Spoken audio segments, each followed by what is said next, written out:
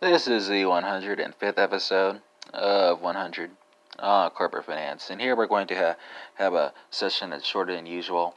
We'll be just summing up the last portion of short-term financing, and any bonus sessions that come after this will probably be related to more advanced CFA material. All right, so let's cap this thing up. So inventory can also be used as collateral for a loan in one of three ways, as goods can be used for a floating lien, trust receipt, or in a warehouse arrangement.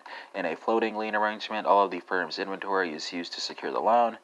This arrangement is the riskiest setup from the lender's standpoint because the value of the collateral used to secure the loan dwindles as inventory is sold.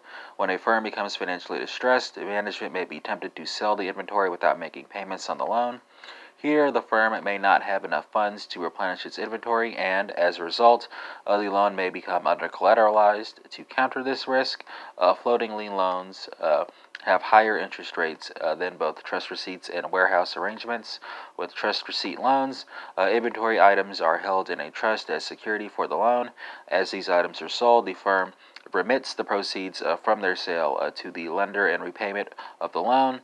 The lender will then have its agent verify that the borrower has not sold the collateral or failed to make repayments at specified periods. Finally, in a warehouse arrangement, inventory that serves as collateral for a loan is stored in a warehouse. A warehouse arrangement is the least risky collateral arrangement from the lender's standpoint. The arrangement can be set up in one of two ways. If the merchant uses a public warehouse, the lender extends a loan to the borrowing firm based on the value of the sold security. When the borrowing firm needs the inventory to sell, it returns to the warehouse and retrieves the inventory upon receiving permission from the lender.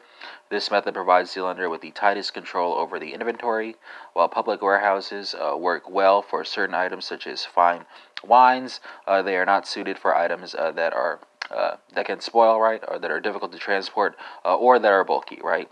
The second option permits a merchant to use a field warehouse. Here, the unit is operated by a third party, but is set on the borrower's premises in a separate area so that the inventory collateralizing the loan is kept apart from the borrower's main plant and other goods, right? And that concludes this 105th episode of 100 on corporate finance. Not, of course, ruling out the possibility of yet more bonus episodes, right? And there was some discussion here of liens.